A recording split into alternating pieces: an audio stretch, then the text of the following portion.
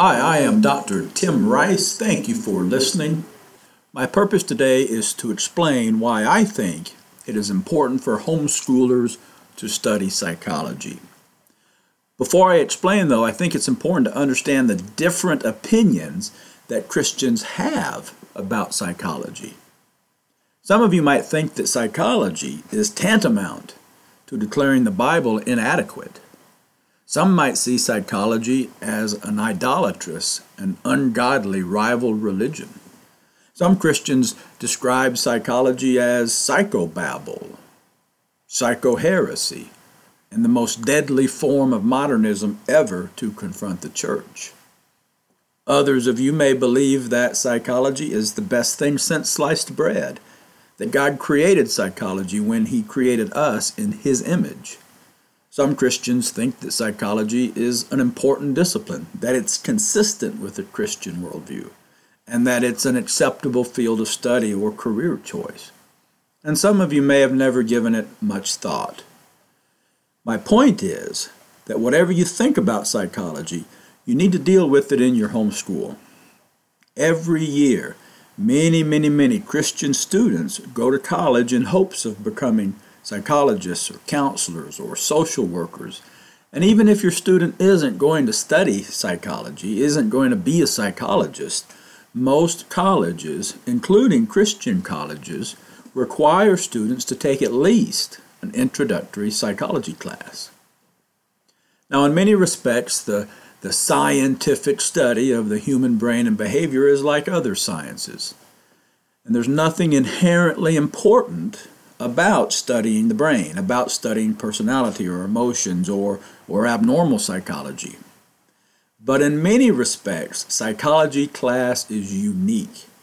It's about us. Psychology uniquely deals with many of the same issues as the Bible.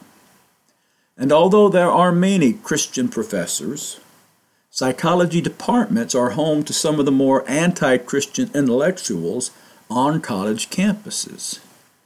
In fact, psychology professors tend to have high levels of agnosticism and atheism, and may attack the Christian worldview as unscientific or irrational, prudish, controlling, oppressive, naive.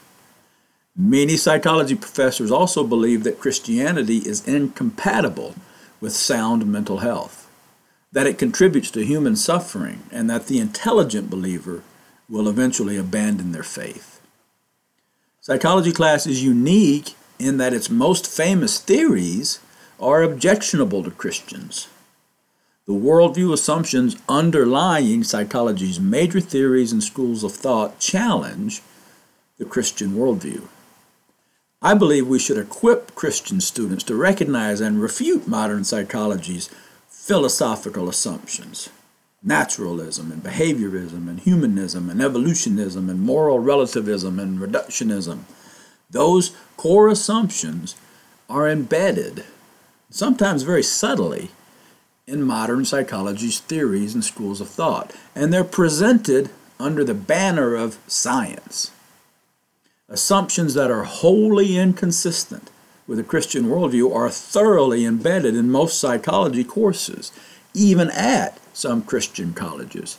And a failure to recognize those assumptions may lead Christian students to inadvertently compromise their Christian worldview. And maybe you've heard the statistics about Christians walking away from their faith after the first year of college. If that's true, and if it has anything to do with the teaching in college, it may be, at least in part, because of the subtle worldview challenges embedded in psychology's theories. By simply being forewarned and prepared in advance, students are better able to resist believing those false assumptions. The time to deal with psychology is now because Darwinian evolution is said to be the new psychology. Freudian psychoanalytic psychology, behaviorism, humanistic psychology, even cognitive psychology are considered by many as yesterday's news. Today, neurobiology and evolution are psychology's main theories. And Darwin anticipated evolution's impact in 1859 when he wrote this, quote, "In the distant future, I see open fields for far more important research.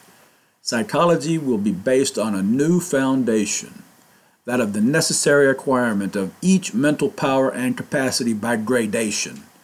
Light will be thrown on the origin of man and his history." Close quote. According to Darwin, all mental activity, even that we think of as our godlikeness, is ultimately nothing more than a capacity that humans acquired bit by bit over a long period of time through variation and natural selection. Darwinian evolution, when applied to human psychology, reduces our consciousness, our morality, our capacity to make decisions and judgments, religious experience, love, empathy, altruism, hate, greed, dreams, and everything else that makes us human to nothing more than a bunch of neurons doing their thing. Psychology, more so than biology, is where the theory of evolution has the most difficulty.